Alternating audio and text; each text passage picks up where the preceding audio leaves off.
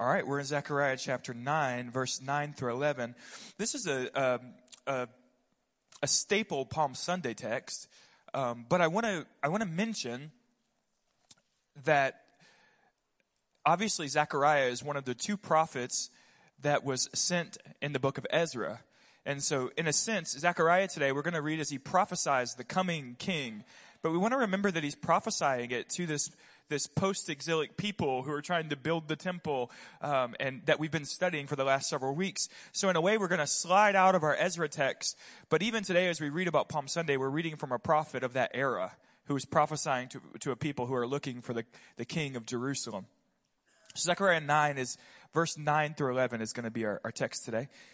So Father, in Jesus' name, we ask that you would speak to us on this Palm Sunday. We celebrate the beauty of Jesus, the majesty of Jesus.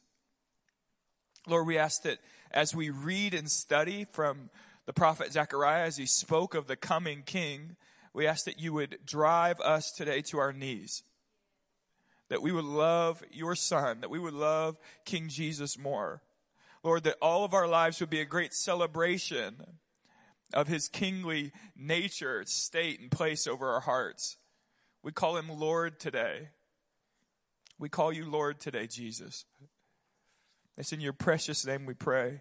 And every saint says amen. Now let me just do a little bit of history because I want to show you some context that we sometimes miss. I'm in 164 BC, so 164 BC, before Jesus was born, 160 years roughly, we have what's called the Maccabean Revolt. Now, this would be what's called the intertestamental period, because roughly the book of Malachi is actually written really close to our Ezra series, 400 BC. So between the closing of the Old Testament and the opening of the New Testament is sometimes called the silent period. It's a 400-year period, sometimes called the intertestamental period. But we do have history. We do know some things that happened in that period between the conclusion of Malachi and the opening of the Gospels, or the birth of Jesus. Remember, as we've studied in Ezra, we've studied that Babylonian captivity. So when Babylon conquered Jerusalem and brought the Jews into the Babylonian Empire. But as we've studied Ezra, we're really studying the Persian Empire, because now the Persians have conquered the Babylonians, right? And they are now over the entire empire, and they've allowed the Jews to return. But where the New Testament and the Old Testament leave out a portion of history in this intertestamental period, is the period essentially when Alexander the Great, the Greeks, conquered the Persians. Now, if you'll remember Daniel's prophecy, the visions, there were before kingdoms, right? Do you remember this multiple times in the book of Daniel? There were the Babylonians, and the Medes and the Persians, the Greeks, and then the Romans. When we pick up in Jesus' life, we're going to be under the Roman Empire, right? But the time between would be under the Greek Empire, and where Alexander the Great essentially conquers the entire known world. But remember, Alexander the Great dies at a really young age, and the Greco Empire is kind of divided up in interesting little fractions. The period of the Maccabean Revolt, which is recorded in the book of Maccabees, which we don't consider to be canonical. We don't believe the Maccabean books are Bible, although for instance, in the Catholic Church, this is a really late idea, they will say that the book of Maccabees are inspired. We don't believe that. Jerome, who translated the Greek into the Latin Vulgate, he translated some of these intertestamental books, sometimes called the Apocrypha, but he made a very clear distinction that these books were not canonical, or he didn't believe them to be Bible. They were just history. And so in the intertestamental period, we have some history, and largely that the Greeks conquered the Persians, and now, therefore, the Jews living in Jerusalem are under the Greco Empire. And what's happening in this period is, particularly under Antiochus, the Jews are experiencing some serious persecution. Remember the Greeks, it was kind of their strategy to Hellenize the world. And so they wanted everyone to speak Greek. They wanted everyone to kind of share common culture, to worship the Greek gods. And so the Jews under the Greeks in the intertestamental period are heavily persecuted. The men are told that they're not allowed to be circumcised. Do you remember I don't know why I'm giving you this information, but here it comes. You remember the weird part of Greek culture where they would kind of go to these gyms or these athletic events, and the men would often be not clothed. They would be naked. And so it was at these events that they would kind of in these kind of baths, they would watch the Jewish men to see if they had been circumcised or not, because they weren't allowed to be circumcised. They desecrated the temple in many different ways, and the temple was essentially closed for this period. And the Jews were commanded to speak Greek, and we see that transition kind of happening, what we would call the Hellenized Jews. And again, they're essentially legislated that they are not allowed to worship Yahweh the way in which the Old Testament has commissioned. So the temple's closed, desecrated. The men are told they have to worship pagan gods. And there are some Jews who go along with this. But in 164, a man named Matthias rose up with frustration and kind of this righteous zeal. And Matthias began what was called the Maccabean Revolt, when he begins to push back against Antiochus's commissions, essentially saying the Jews can't worship in the way that God has ordained. Now, Matthias would die actually rather quickly in this revolt, and Matthias had 5 sons. The first son to lead, who I think was the third son in order of birth, was named Judas, and he would be called Judas Maccabeus, and that essentially means Judas the Hammer. Now, that's what they called me in high school. That's Seth's joke. I just stole it for that moment. They called him the Hammer because he was militarily kicking butt and taking names. Okay, he was doing what should be done, and under Judas, Jerusalem begins to experience some religious freedom. So in the Maccabean Revolt under Judas, they're starting to get some of their freedoms back. They're able to worship. There's some taxation that's happening that they're not happy with. The taxation's going. But Judas will die and fight. And the next brother to lead's name was Jonathan. And then the next brother to lead's name was Simon. Simon, we are told in 1 Maccabees, again, this book that records history that we don't believe to be Bible.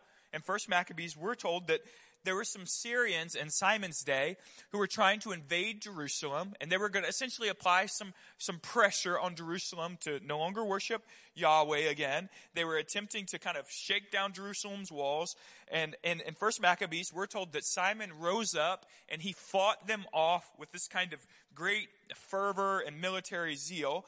And then we're told in 1 Maccabees chapter 13, again, we don't believe this to be Bible, but verse 51, we're told that on the 23rd day of the 2nd month, in the 171st year, the Jews entered it with praise and palm branches, harps, cymbals, and stringed instruments, with hymns and songs, because a great enemy had been crushed and removed from Israel. So the idea of palm branches on Palm Sunday is not an Old Testament idea. Palm branches are involved in tabernacles, but you remember we're working towards Passover. We're not working towards tabernacles.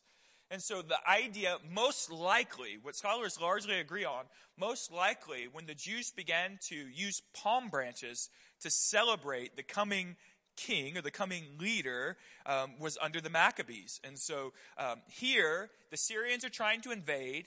Simon kicks butt, and the Jews come out with palm branches, cymbals, songs. They're rejoicing at their triumphant victor who's now coming into Jerusalem. This is most likely where we grab context. We understand what the crowd is doing on Palm Sunday.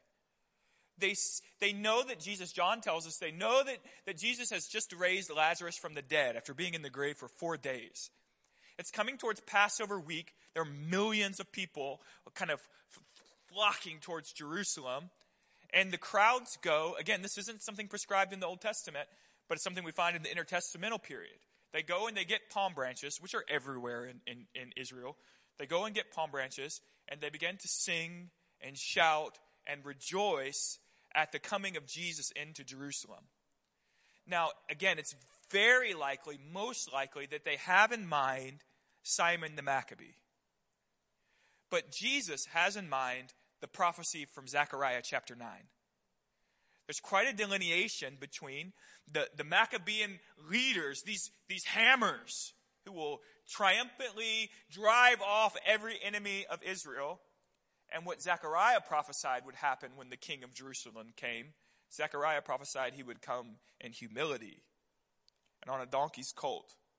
So again, they're looking for Simon, but Jesus comes to fulfill the prophecy of Zechariah. Now let's read Zechariah's prophecy from chapter 9, verse 9 through 11. And I want to show you the delineation between what the crowd expected, craved, wanted, the Maccabean revolt, and what God ordained in his most anointed holy son. Zechariah chapter 9, verse 9 through 11. Rejoice greatly, O daughter of Zion. Shout aloud, O daughter of Jerusalem. Behold, your king is coming to you. Righteous and having salvation is he. Humble and mounted on a donkey, on a colt, the foal of a donkey. I will cut off the chariot from Ephraim, and the war horse from Jerusalem, and the battle bow shall be cut off, and he shall speak peace to the nations. His rule shall be from sea to sea, and from the river to the ends of the earth. As for you also, because of the blood of my covenant with you, I will set your prisoners free from the waterless pit. And as for you also, because of the blood of my covenant with you, I'll set your prisoners free from the waterless pit. Again, quickly, remember that Zechariah is prophesying in the era which we've been studying for the last several weeks. He's prophesying after the Jews have left Babylonian captivity and they're building the temple now in Jerusalem. They're rebuilding the temple. This is the second temple construction, and Zechariah is prophesying. Remember, they're being led by Joshua the high priest and Zerubbabel the governor, but they don't have a king, right? We've studied that. They don't have a king. And Zechariah says, one day your king will come, righteous and having salvation. But he won't come on a war horse. And he won't come in pride and arrogance. And he won't come to crush the nations. But rather the blood of my covenant will set your prisoners free. Now, the first thing we want to see is that when Zechariah picks up his pen, inspired of the Holy Ghost to prophesy the coming of the Jewish king, the first thing he says is that he will be righteous, he will have salvation, yet he will come in humility. So again, think of the triumphal entry. That's what we call Palm Sunday. The triumphal entry when Jesus is working towards Jerusalem. He's working towards the Passover, his own crucifixion. And consider with me the kind of strangeness of the prophecy. That David's son, the king of Israel, the anointed one who will sit on the throne forever, he will come with righteousness and salvation, but in humility. What does the coming king have to do with humility? We are taught that kings should be a bit arrogant and proud, that people should fall before kings because they're wise, and they should be men of great strategy and leadership, that they should be men of charisma, they should be men who dominate. But we're told that the coming king of Jerusalem would not come to dominate. We're told that the coming king of Jerusalem would not come in arrogance and pride. He wouldn't come with his chest puffed out. The problem is that what the Jews wanted was arrogance and pride. What the Jews wanted was this kind of military leader who strode in and exuded. He just sweat confidence. And they wanted someone who would lead and who would crush Rome. We are taught in the basis of our culture in particular, we're taught to worship people, to love and cherish people who conquer and dominate, who lead with the strength of their arm. But God is teaching us something about God here. God is teaching us about God. God is not impressed with the strength of a man's arm. God is not looking for strong men. By God, he's looking for weak men. Paul said, in my weakness, he's made strong. God's looking for men and women who are very aware of their own frailty and their need for the power of the Spirit. Christ Jesus here obviously has no need. He's fully God in the flesh. He has every right to puff out his chest. By God, heaven has been worshiping him for eternity. The moment that angelic beings were spoken to existence, they came out crying, holy, holy, holy. If anyone has the right to be proud, it's Christ Jesus. But heaven is showing us that pride and that arrogance and that the strength of the arm is not what heaven adores. Heaven loves humility. The earth, the flesh, loves arrogance. But Christ shows us the ultimate strength by triumphing over pride. And again, the problem is that we as people, we love to be led by a proud man. We crave it.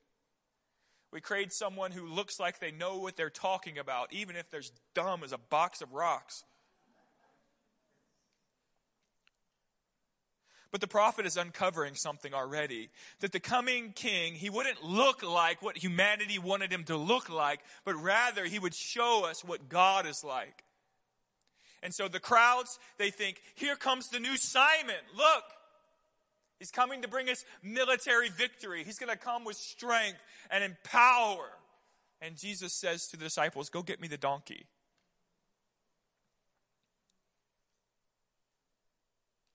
And again, the practical application of this theme throughout the scriptures is this, is that the church, we cannot be people who love arrogance, but we must be people who recognize humility as the chief trait of leadership in the kingdom of God. The greatest in the kingdom are those who wash the feet of the saints.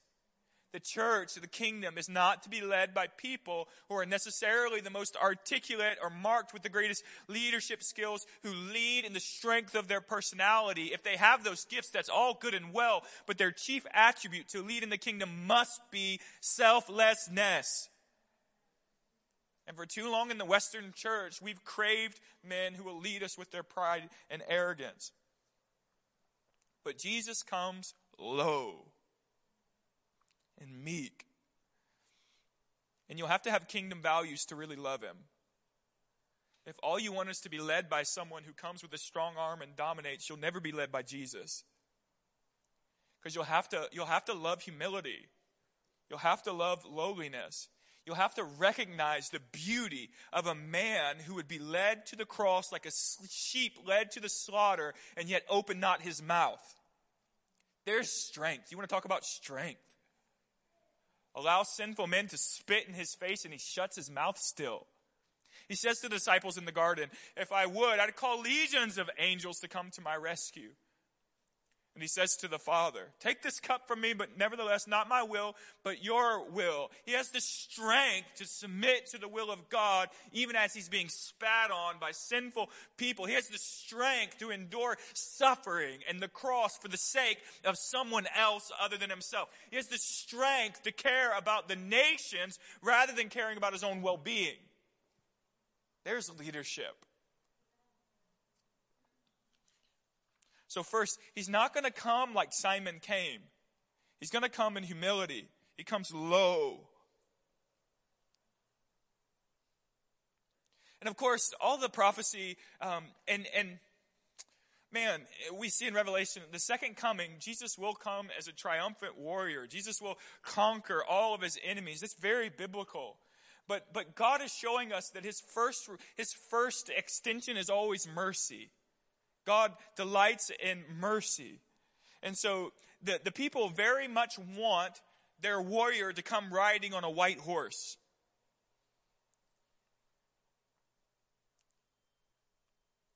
They're crying, John 12, verse 12 through 14. The next day, the large crowd that had come to the feast heard that Jesus was coming to Jerusalem. So they took branches of palm trees and went out to meet him, crying out, Hosanna!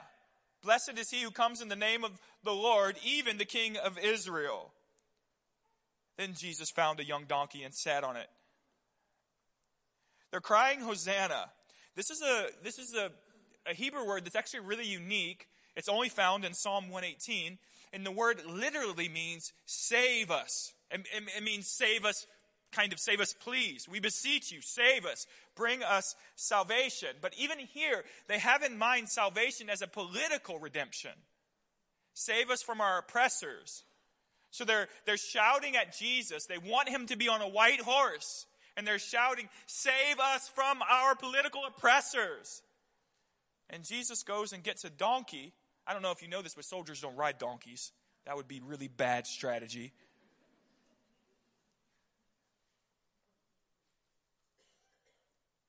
And intentionally not a war horse.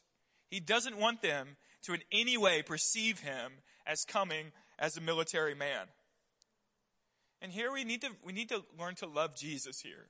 He does not come to crush. By God, he comes to be crushed. He doesn't come to slaughter the nations. He comes to be slaughtered for the nations. He doesn't come to spill blood. He comes to spill his own blood for real salvation. That men would be delivered from guilt and condemnation and the grips of sin, death, and hell. And they say, come on a white horse, oh man of arrogance. And he says, go get me a donkey. I have no intention of slaughtering. Every intention of being slaughtered.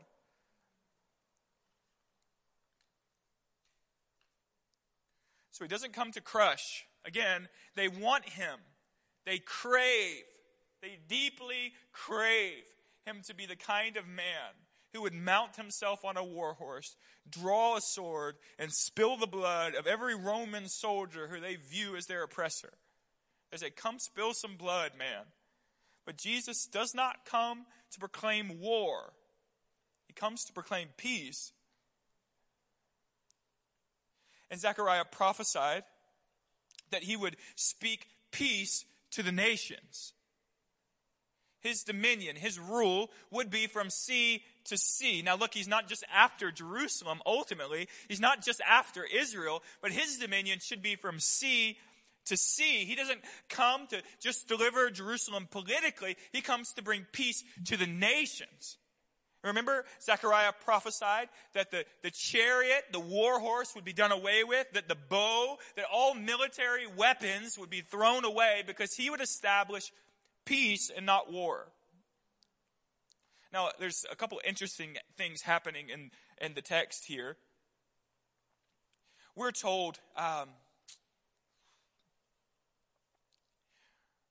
in John 12:19, do you remember the Pharisees? They say to one another. So this is, John's telling the story of Jesus' triumphal entry. The Pharisees say to one another, you see that we're gaining nothing. You are gaining nothing. Look, the whole world has gone after him. Josephus was a Jewish historian in the first century, and we still have his work. Josephus told us that, what was the year? It was a few decades after Jesus' crucifixion. They took a census of the Passover week. And Josephus told us that, I think it was in the 50s, 50 AD, there were 2.7 million men who came to Passover week in Jerusalem. Men, not including women and children. 2.7 million. I don't know if you know, but that's a lot of people. Okay? And they're coming from around Israel, but they're also coming from the nations. They're flooding Jerusalem to celebrate Passover. So now, imagine Jesus is coming in on a donkey, and there are millions of people from everywhere, literally from the nations, and they're shouting, Hosanna in the highest. And the Pharisees look at one another and say, look, the whole stinking world's going after him. What are you going to do now? And watch Zechariah again. He's going to say, as for you also, because of the blood of my covenant with you, I will set your prisoners free. Because of the blood of the covenant, I will set your prisoners free. So here, what we've seen is Jesus is not going to come in pride, but he's going to come in humility. He's not going to come on a war horse, but mounted on a donkey. And he doesn't come to proclaim, he doesn't come to dominate the nations, but he actually comes to invite the nations into a new covenant of the shedding of his own blood. He doesn't come to declare war. He comes to declare peace on the basis of the shed blood of the Lamb of God. Prisoners would go free. Jesus, the night of his betrayal, he sits with the disciples and he breaks bread and he says, "This is my body broken for you." And he holds up a cup of wine and said, "This is the blood of the covenant." What is the declaration of the king, the coming king? It's not, "I'll destroy the nations with a strong arm." It's, "I'll love the nations by allowing them to destroy me." And again, if our society, if your family will ever really learn to love Jesus, you'll have to see the beauty in these things. He's not Alexander the Great. We like to talk about Alexander the Great. I like to read Alexander the Great's stories of great military victory. You know, he's kind of presented as this like very handsome and intellectual man, strong man. He's kind of the epitome of what it is to be a leader, but that's not Christ. Christ again comes in humility and brokenness and meekness. The King of heaven comes to be spat upon because of great love.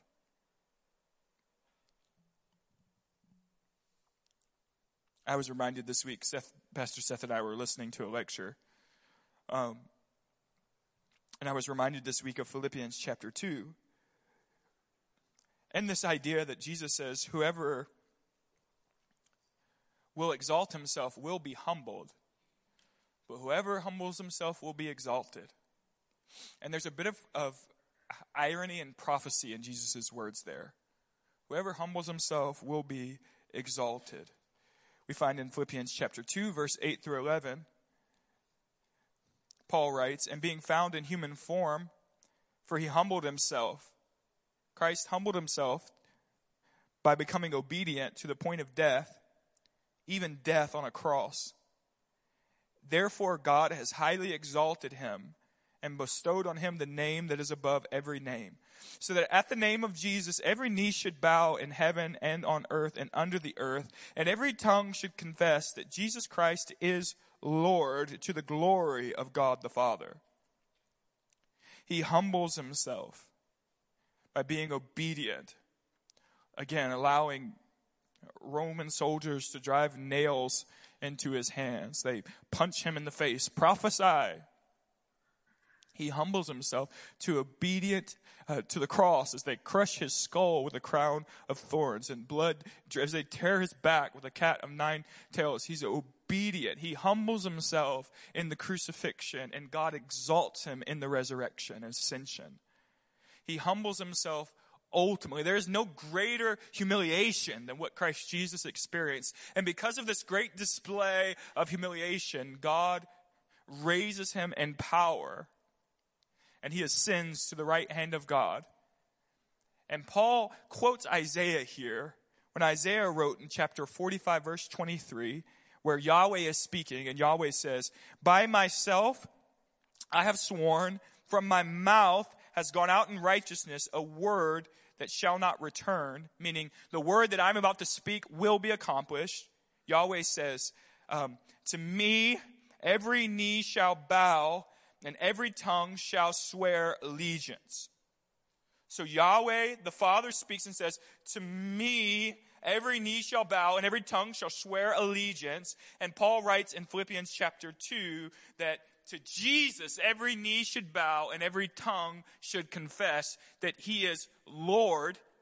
That word Lord there would be Adonai, which is the word that the Hebrews used. Instead of the tetragrammaton, instead of saying the holy divine name, which Yahweh, what we interpret as Yahweh. You know, when you read the Old Testament, every time the Hebrew scribes went to write Yahweh, they would just write Adonai or Lord. And so in a sense, Paul is saying that because of his great humility and becoming obedient to the point of death, God unleashes great power of exaltation to lift him from the grave and seat him at the right hand of God. And for all of eternity, he will be called Lord, Adonai, Sovereign One over the heavens and over the earth. Not because of his pride or arrogance or leadership ability, but because of his obedience and humiliation and willingness to be crushed for the sake of the nations. Because he looked at the cross and he walked towards it, obviously not out of self-preservation, but because he loved the nations. And it's very clear that the disciples didn't understand this truth. Imagine Jesus saying, you'll all deny me. You realize that all of the disciples walked away. And Peter says, never, never. Now they're in Gethsemane and Jesus is praying and sweating great drops of blood. He's clearly frustrated. And here come some soldiers looking for Jesus. And Peter draws his sword and swings and cuts off the ear of a soldier. I don't know if you know this or not, but I imagine if he got the ear, he was probably aiming for the head. He needed a little more practice. So Peter, and imagine he's working himself up, right? With all of the kind of strength he can get. This is about to be a fight. And he draws a sword and he swings with all of his strength, swinging for the head, swinging for the moon. He misses and cuts the ear. And then Jesus turns and says, "Put your sword away." Heals the man's ear. And from there we get Peter's betrayal, right? Where they say, "You're with him." And he says, "No, I'm not with him." "You're with him." "No, I don't know him." I think sometimes we miss that Peter too, he thought we were about to go to battle. And he's frustrated because he just swung his sword, man. He was ready to risk his life. And Jesus rebuked him rather than honoring him for his zeal. But the rebuke is in this fact that Peter still doesn't get it. He doesn't get that Jesus does not come to crush. He comes to be crushed.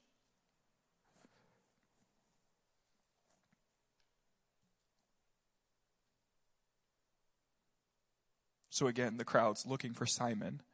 They have palms, cymbals, and instruments. And they're singing. They're greatly worked up because they think here comes their victor. And Jesus, rather than getting a horse, gets a donkey, comes in humility, and marches towards his death. His willful death. He's not going to die in battle. He's going to willfully surrender to spill blood, to wash you of your sins, because our triune Godhead looks on our sin with frustration and judgment. But God, before final judgment, which will come, says to the nations, "I will give you mercy. I will be crucified.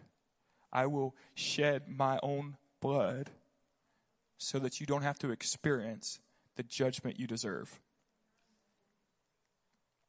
He shows us a higher value. We learn the heart of our God in selflessness and love, and this kind of agape love. But in order to really love it, in order to really love God, we have to recognize the dichotomy of what the world calls leadership and what God calls leadership. Seth, come for me. We'll get ready to close. So what do we celebrate as we celebrate Palm Sunday? We celebrate the kindness of our triune God. The kindness of God towards us in Christ Jesus. We celebrate humility and lowliness. We celebrate that Jesus strolled into Jerusalem on a donkey's colt, not a war horse, to love us with his own death. To violently love us. Not to crush us from the back of a war horse. He didn't slaughter the nations, but he allowed the nations to slaughter him, inviting the whole world to come into the kingdom of peace, which will ultimately reign from sea to sea. And because of his great humility and obedience to the point of death, God in power raises him from the dead. He ascends to the right hand of God, and for all of eternity, he will be worshipped as the Lord of heaven and earth and everything under the earth. We are celebrating this morning the kindness of God towards us in this gospel. That you and I can live in peace with forgiveness.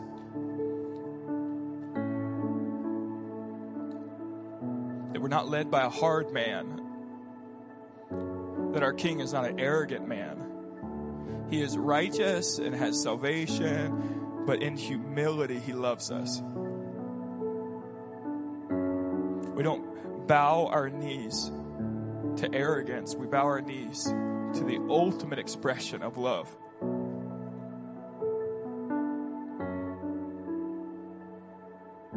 If you stand to your feet, an altar team, if you want to get in place.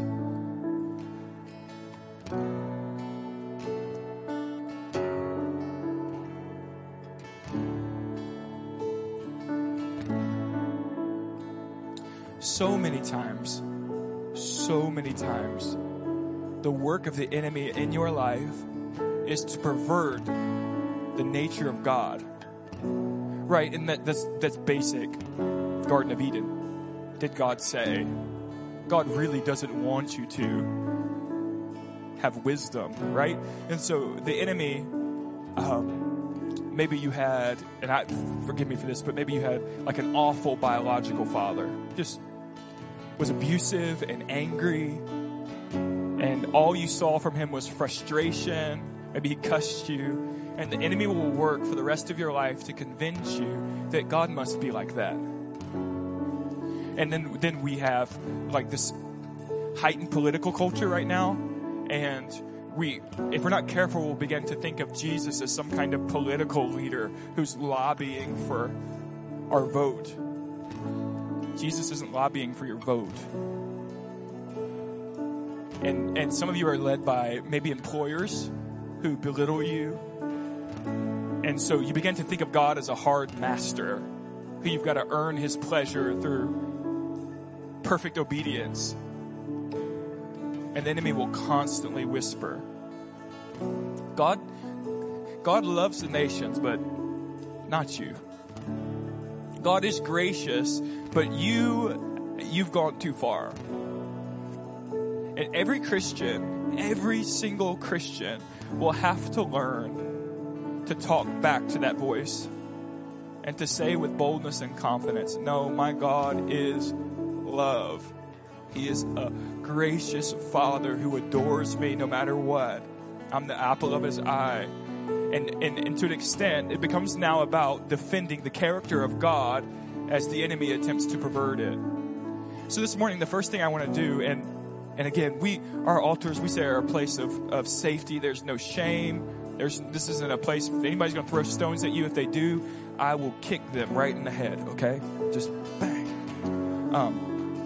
So the first thing I want to do is, if you're struggling at all, if you've struggled at all with your view of God, right? If you've viewed him maybe like you view your father, if you've viewed God as a hard man and you feel like you've got to constantly be sweating to please him. And the first thing I want to do, I want to open the altars and I want to ask our altar teams just to lay hands on you. And we're going to ask that voice be silenced today, and that worship will begin to rise up in your heart rather than fear and condemnation. And maybe that's just a slight thing that you've heard. But the first thing we want to do is we ask the Lord to silence that. So the altars are open. If that's you, I want you to come. Maybe you want to come and just kneel and say, God, give me a clearer view of Jesus. Come on, sing for us, worship team.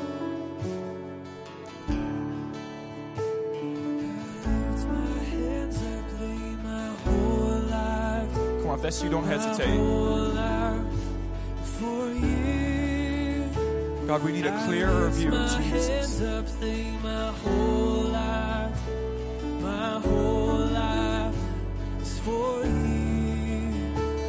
I lift my hands up, lay my whole you feel like you're striving? I'm going to ask you to come. For you, I lift my hands up, lay my whole life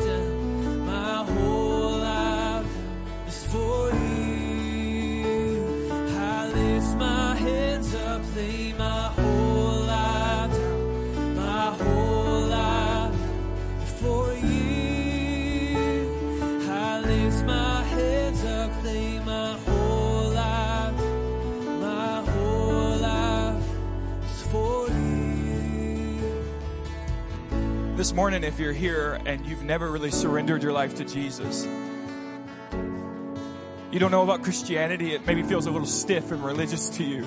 The first thing we want to say is that what the Bible proclaims clearly is that God is the just judge of the universe, and all sin will be judged. But God, before judgment, He offers mercy. And again, Jesus offers us mercy as He's violently crucified, violently murdered on a cross. That as He hung there, the scripture teaches, He thought of you. He hung there for you so that you wouldn't have to experience judgment. He hung there so that you could know forgiveness and life and peace, so you didn't have to live in condemnation and fear. He hung there not because He wanted to, but because He wanted you. But because He wanted you. And if that's you this morning, I want to ask you to come to the altars. We want to pray with you. The scripture teaches that if you would surrender your life to Christ, you could leave here totally forgiven. That you have a heart of stone. We all have hearts of stones, but when we surrender to Jesus, He gives us new hearts and new desires and new life. And He lavishes us with the love of God and the peace of God, that you don't have to live in fear and anxiety, but that you can live in perfect rest because Jesus died for you. And if that's you, I want you to come to the altars today.